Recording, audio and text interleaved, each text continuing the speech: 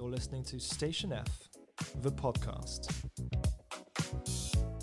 From the world's largest startup campus in Paris.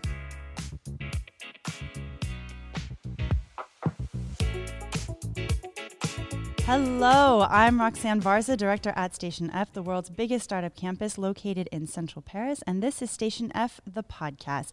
In today's episode, we'll be diving into the world of blockchain. So blockchain has been one of maybe the most talked about new technologies over the last decade. First introduced in 2008, and we've seen a lot of hype around the technology with a lot of expectations, a lot of disruptive potential, and a lot of people believing that it will contribute to a more democratic internet. But over the years, we've also seen a lot of interest kind of wane as some experiments and implementations have kind of failed to pick up or deliver. So people are getting a little bit hesitant. So now we're at the point where blockchain technology is more widely understood. And we're also seeing how it can benefit individuals and companies in the years to come. So many people naturally associate blockchain to cryptocurrency, but obviously there's tons of other uses for the technology, so we're going to dive into that. I'm thrilled to have two Station F startups with us here today. So I have Jagoda Hebda, founder of Venetsvit, I hope I pronounced that right, yes, from Chain Accelerator Program, so hello. Hello. We also have Harry Halpin, co-founder of NIM Technologies, a startup in the Founders Program, so hello, Harry. Hiya. And Michael Amar, co-founder of Chain Accelerator, a serial entrepreneur as well. So Chain Accelerator is our program for blockchain at Station F, and he's also the organizer of Paris Blockchain Week, perhaps the biggest conference in Europe on blockchain. Amy, hello. Michael, great to have you with us. So thank you guys for joining us. I want to start off with our two startups, kind of getting a better understanding of what you guys are building. Jagoda, I'm going to start with you. I think you guys are working on a solution that allows you to detect counterfeit medicines. Is that correct? Not precisely. Not precisely. Well, then tell me what. Tell me how it works. Medicine. For now, we are started to.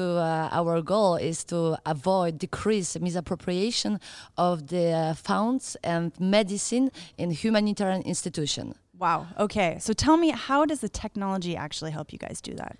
So the technology will help to for the auditing of the all action of the humanitarian institution. So we are specialized in medicine. So when the meds arrive to target country, they are inventoried, and then when they are transferred to different dispensary and dispensed to the patient, all these actions are registered. The fingerprints of this action are registered on the blockchain and can be easily auditing. And because blockchain is a ledger, immutable ledger, where all transactions are time-stamped, all your action will be registered and you can delete it. If you want to steal the medicine or do something wrong, you can. We can stop that, unfortunately, not yet. But then that will be seen by the people who are auditing. Interesting. And I'm just not aware of how big of a problem is this actually. It's hide big, so there are not specified number about that because everybody won't hide that, but it's mostly about 30% of the meds that's come from Europe to the target country are stole, are lost, we don't know what's happened, because the biggest problem in the humanitarian institution is they don't have any traceability of their work in target country. So they know what's coming, but then they don't know what they're doing. Interesting. So Harry, you guys are also treating a bit of a security-related issue, but cybersecurity. Tell me exactly what NIM Technologies does. Yeah, so the way to think about when you use the internet today, let's say I access a web page for my bank, or I want to do a financial transfer. I want to buy something over Amazon or in Rakuten, any of these markets, that when I access that web page, there's a little lock on your web browser. And that means that encryption is encrypted. So if I'm using Wi-Fi in a cafe or at Station F, someone just can't look into my connection and steal my data or understand what I'm doing. And what people don't really understand is before the advent of encryption via what's called TLS, Transport Layer Security, on the web, you couldn't even have e-commerce because your credit card details would be so easily stolen. But the problem is that we at NIM Technologies believe this is not enough. We're a privacy company, and privacy is different than security. It doesn't mean just not knowing who's talking with who about what. It's not about hiding the message, but actually hiding the fact that I'm talking to anyone. Hiding the fact of I'm talking to you or I'm talking to my bank. So using our technology, if someone wants to, for example, access a website like Amazon, you can't even tell which website they're accessing and when. So we eliminate what's called metadata, which is who's talking to who and when. And I think that's incredibly important. That provides real privacy, and I think that's the next obvious step after security. Super. And the examples that you just gave are a lot around payments and payments data, but is it going beyond that? Oh, yeah. So, for example, let's look at medical data. So if I'm accessing, for example, a French insurance website, or I'm, even just using a search engine around trying to find out symptoms of, say, coronavirus, I don't want this necessarily to leak. And currently, even with encryption, the fact that I'm going to, for example, an insurance website, a hospital website, a corona information website, that all leaks. And we would basically prevent that from leaking by hiding your traffic in a large crowd of traffic, making that traffic anonymous. And that's what we specialize in, and that requires a crowd. And we use blockchain technology to coordinate that crowd and essentially reward them properly for all that hard privacy-enhanced computation. Super. That's a very nice and clear way to understand how it works. I love it. So now, Michael, I'm going to turn to you. You have founded a number of companies prior to running Chain Accelerator program. So I'm going to come to Chain in a minute and kind of everything that you're seeing in the blockchain space. But before we get there, I want to know how did you end up in blockchain today? Actually, it's quite a long story. I started in 2009 a company back in Silicon Valley called I Feel Goods, and the concept of the company was to work with Facebook that had created a pre-Libra token. So already in 2009, they created something called Facebook Credits, which was their native currency, allowing you to play those games. I don't know if you remember Farmville, those kind of course, pre-mobile. Yeah, you spent some time on it. I can see that. As hundreds of millions of people. And the currency they've created was pretty amazing. So basically, we had an exclusive access to their API, and we were able to offer to people Facebook credits for any action. For example, go in the Gap store, do a check-in, and get free Facebook credits. Buy at Walmart, get free Facebook credits. So it was instant money, direct deposit, fractionable, and instant gratification. So I really saw the impact of being able to distribute money across the world instantaneously, which wasn't possible with our good old cash. So working on this company, working with the token from Facebook, I was very close to this mindset of we need a digital money. Then David Marcus, the actual founder of Libra, is a good friend of mine, and in 2013 told me buy Bitcoin. I heard him, but I sold most of them in 2016. Yeah, I know, I've done that.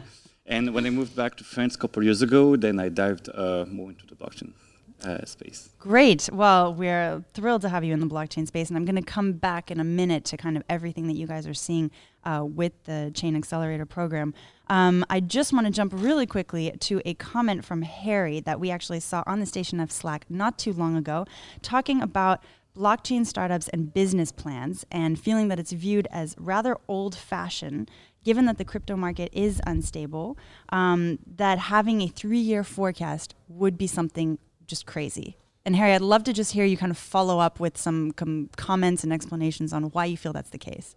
I mean, I don't think that applies to only blockchain startups, at least in any sort of pitch I've ever done. And, we've raised a few million. They look at a slide deck. They look at your core technology. They look at the problem you're trying to solve.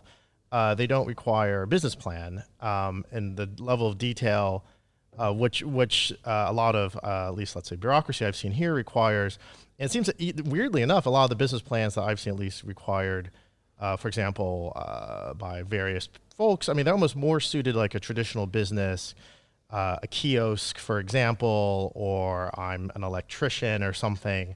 And they're not really suitable to high-tech startups. And the reason is that high-tech startups are effectively high risk. So it's very hard to make a 3 or 4 year prediction. No one would have predicted 4 years ago that blockchain technologies would take off, that Bitcoin price would rise so high.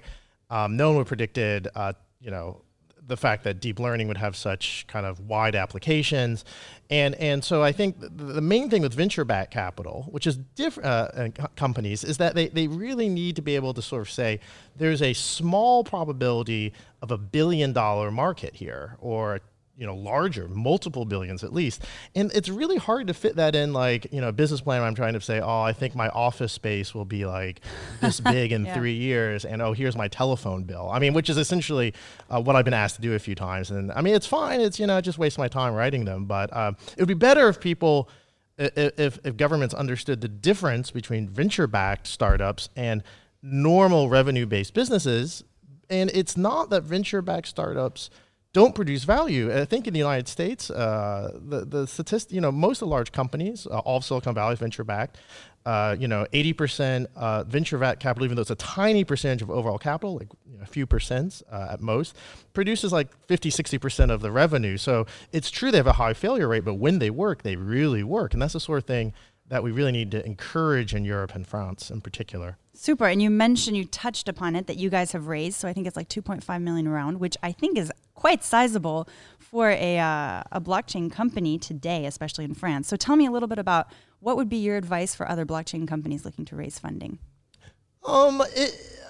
We have interesting. We actually have no U.S.-based investors. Our investors were all European or Asian, and I just want to say that's possible, and that's really amazing. That was not possible a few years ago, and I think blockchain technologies have globalized the investment space, and that's why I think people should look more globally than they used to for an investment. But what really helps is having just a clear plan for how the value will accrue in your company. And what the weird thing is, even though we didn't, for example, raise in the United States, which is traditionally what you had to do. You had to move to San Francisco to do a raise. And I'm really glad blockchain technology allows you to not do that.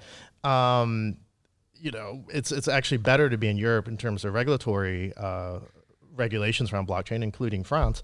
What's sort of amazing is now we're finding American venture capitalists leaning out to us. So A16Z Crypto, which is the Andreessen Horowitz's crypto arm, just joined our Keybase chat yesterday. That was kind of cool. Nice. So I think that, I would just really aim large and get a few key supporters who are well connected, who really understand the potential of your technology. Super. And Jagoda, I'd love to hear your opinion on what he just said, also about the business plan being kind of irrelevant or not really making sense for some of these younger companies. Yeah, so Venezbit is only on the beginning of the story. So we are figuring out about the business model. I can't really have a really opinion about this. It's more like, for me, it's more like initiative to to introduce this blockchain in the humanitarian institution, and then we are trying to figure it out, the business model and how to have the money from that. But the main goal of Venezbit is to introduce this decentralized technology in the humanitarian institution, where are a lot of misappropriation of the money, of the goods. But interesting. And do you have a tough time getting people? I mean, I don't know that a number of humanitarian organizations understand blockchain, understand the advantages. Is there a huge amount of work to do in just explaining how it works? Yes, it's very difficult to get them understand. So how do you do that? I don't know. That's the question. I'm trying to explain that it's like. First of all, everybody, when you say blockchain, everybody think about the Bitcoin. I'm explaining that we can do other things as well. And moreover, the major problem is when you say public blockchain, everybody's scared because everybody's think that all data will be public, and this is really dangerous. So what people have to understand, that the idea of the public blockchain is that your database, your information are secure in your centralized database. It can be encrypted, private, you protected. Really, nobody see it, and only the fingerprints of the stock movements of the transaction on different things going on the blockchain and can be easily verified by everybody because there are those fingerprints of the, for me, is a medical stock movement, are processed but by nobody, are decentralized, so nobody can go inside and change the things when there is a fraud. So I'm trying to explain, like, no worry, guys, your data are safe. You will keep it your data. Only the fingerprints for auditing will be public. Everybody can see it, but nobody understands. Without connection with the database centralized, you only see the number on the public blockchain, and okay, everybody sees it, but nobody understands. So when you mix this fingerprint, the number, with your private database, you can really understand what you are looking for. Yeah, I can see why that's a very important distinction to make. And I can also understand why they probably don't understand immediately that it's not a huge risk. Yes, this is one of the explanations why the company are doing private blockchain. But for me, it's not an explanation because I just explain that the data is protected, is safe. So I'm fully for a public blockchain is because private blockchain is centralized, so you can manipulate data, auditing, and the public, you don't control it. Great. Okay, and we have two great startups, obviously great examples of uses for blockchain, but I'm sure you see a ton of other ones with Chain Accelerator, all the applications. So tell me about some of the trends that you're seeing, Michael, and also some of your favorite uses of the technology. Yeah, what is very interesting when I compare it to a previous innovation cycle of innovation is that you cannot work in silos, and startups cannot work on the garage and corporates in their inside labs and blockchains behind their computers. You really need to work as an ecosystem because it's so complex on the technical background, on the regulatory front, on all fronts. So we're seeing a lot of collaboration that is not normally happening on other industries and much faster, much sooner. So, for example, there's very large corporates working with startups today. For example, the CNES, the National Center for Spatial something, is working with startups to governance and space and to prevent collisions between satellites, for example, right? The French EDF is helping startups, for example, for the infrastructure point of view. Like they're a competitor of AWS, but it's a French local solution, which is more green than other solutions. Interesting.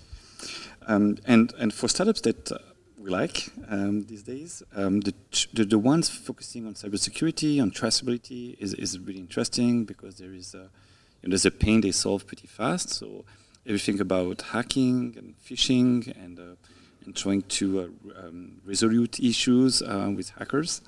We have a company called NeedP that does it very well. There's an interesting company doing DanaPay. They work with Africa Diaspora.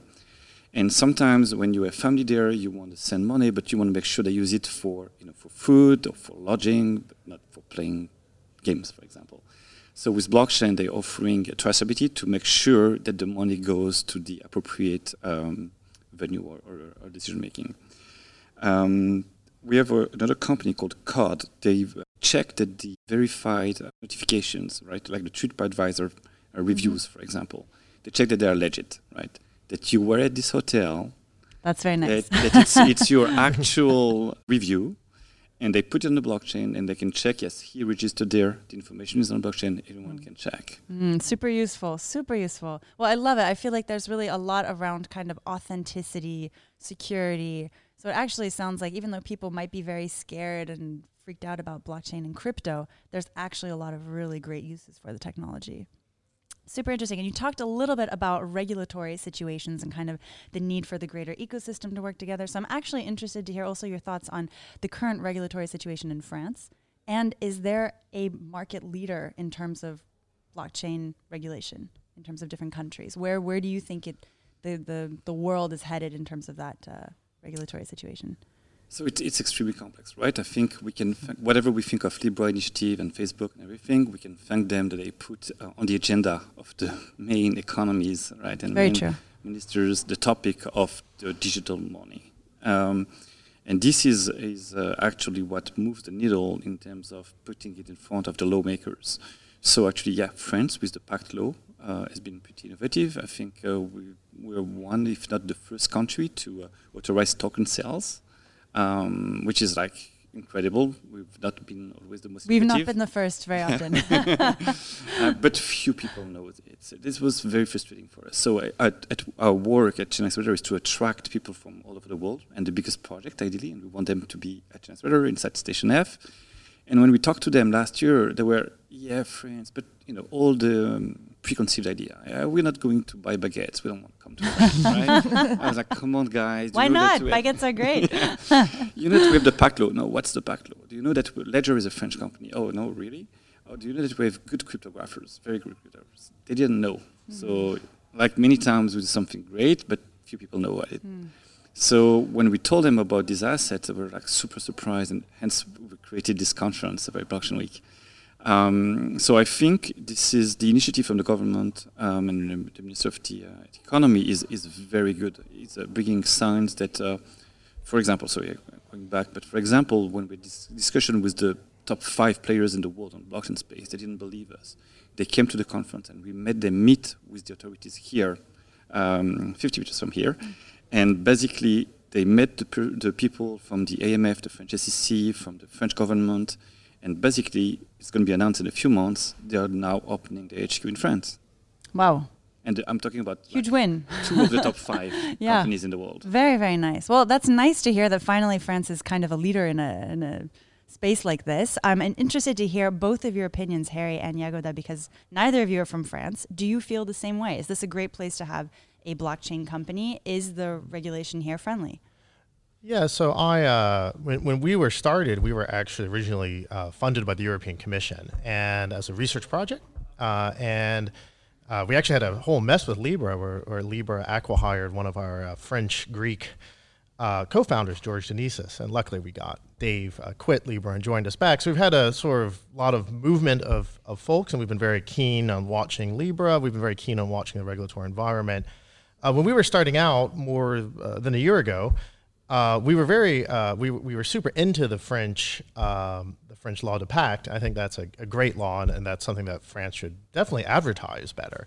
That being said, we were very concerned around the French banking system. So you don't want to put $1 million or $2 million in a bank account then have it shut. And this was happening to friends of ours in the blockchain space on a kind of regular basis. So we actually initially started out in Switzerland and are now doing expanding into France. Primarily because we got a lot of reassurances from the local government, the canton of Neuchâtel, who's actually running one of our nodes, that they wouldn't do this. And I would suspect that what I think would really be a killer for France, because the combination of the French tech visa, which makes it easy to hire foreign talent because the talent in the blockchain space is very distributed, with proper enforcement by the French government on the banking system to say, hey, look, these companies are legal. Please don't shut their accounts down. Keep it legal.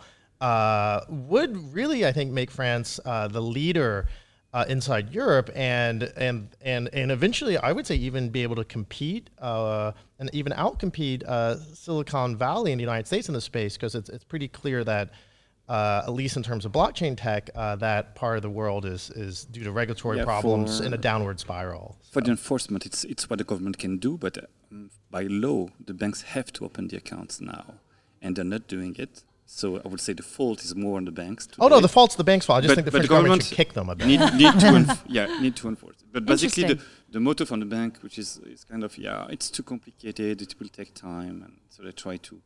But we could kick things up and be a market leader in that space. Yeah. I love what I'm hearing. Jagoda, you have something to add? I think that is already good that we started with this pact law and for the cryptocurrency, so the bank, etc. This is a start. I'm finding now for the blockchain will be recognized and have eligibility for everything auditing. Use it as a proof. It is something that have to be done. Nothing is done for now with that, but it's good beginning. And our president Macron said that France will be a leader in the blockchain. Oh, so good. Yeah. I hope that will be the case. Excellent. I think we all hope so here. Wonderful. Well, I'm going to wrap it up with 2 points from Michael. Obviously, we were supposed to have the Paris Blockchain Week coming up. Coronavirus made it a little bit later, so we'll be having this event in December, if I'm not mistaken. What date is it now? Right. December 9 and 10th. Perfect. And tell us a little bit about what topics we can expect to see later this year. Yeah, so we are expecting 2,500 people. So it's a big event with around 120 speakers. Majority of them coming from all over the world, like over 50 different countries. So that's pretty cool. Inside Station F. And we're going to talk about like 3 main things. So one, on the corporate side of things, I think traceability, supply chain is really a recurring topic. We have a lot of topic about decentralized finance. It's DeFi, which is kind of hot topic in the industry, and everything on the regulation side also around the Libra, the crypto euro, the yuan digital. Those will be like 3 of the main topics we're going to talk about. Super. So definitely not an event that people should miss. And finally, I also want to end with a point on Chain Accelerator Program. Tell me a little bit about what kinds of companies you guys are looking for, how you pick them. Yeah, so really we try to have people that change the world.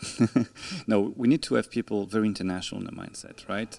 Like it was said by the people here, is that it's extremely international. The talent is everywhere. We need to leverage resources wherever we can find them. So we need people to be able to work internationally and to find talent. So what we look is that at least one of the 2 co-founders, there need to be at least 2, needs to be very technical, very good in the blockchain space, very deep in the space. That's really we audited, and Nicolas was the head of Chain Accelerator, is really doing a full technical audit and diligence on the person. And the second angle, it needs to be something that we can grasp pretty easily. Need to resolve. I need to be able to go to corporate and pitch it and sell it with a 30% likelihood when I have a meeting. Basically, we want something tangible. We're not super focused on fundraising. We don't think it's the solution for everything. Perhaps we have an unorthodox view on that. But I think, as I said, you need to collaborate in this industry. So perhaps you can have co-creation, co-product building with corporates, and they can finance your company as a client and not in equity deal necessarily. Great. Well, that's fascinating. I hope that any startups, international killer blockchain, very technical companies listening to us will consider applying. Thank you, guys. This has been fascinating. Thanks so much for being here. Thank you. Thank you. All right, everyone. Thank you for tuning in. If you like this episode, make sure to give us many, many stars. If you have any feedback, we'd love to hear from you on Twitter or by email at press@stationf.co. And finally, make sure to follow us and not miss our next episodes. We are available on all your usual podcast platforms, including Apple Podcasts, Spotify, Deezer, and Google Podcasts. See you soon.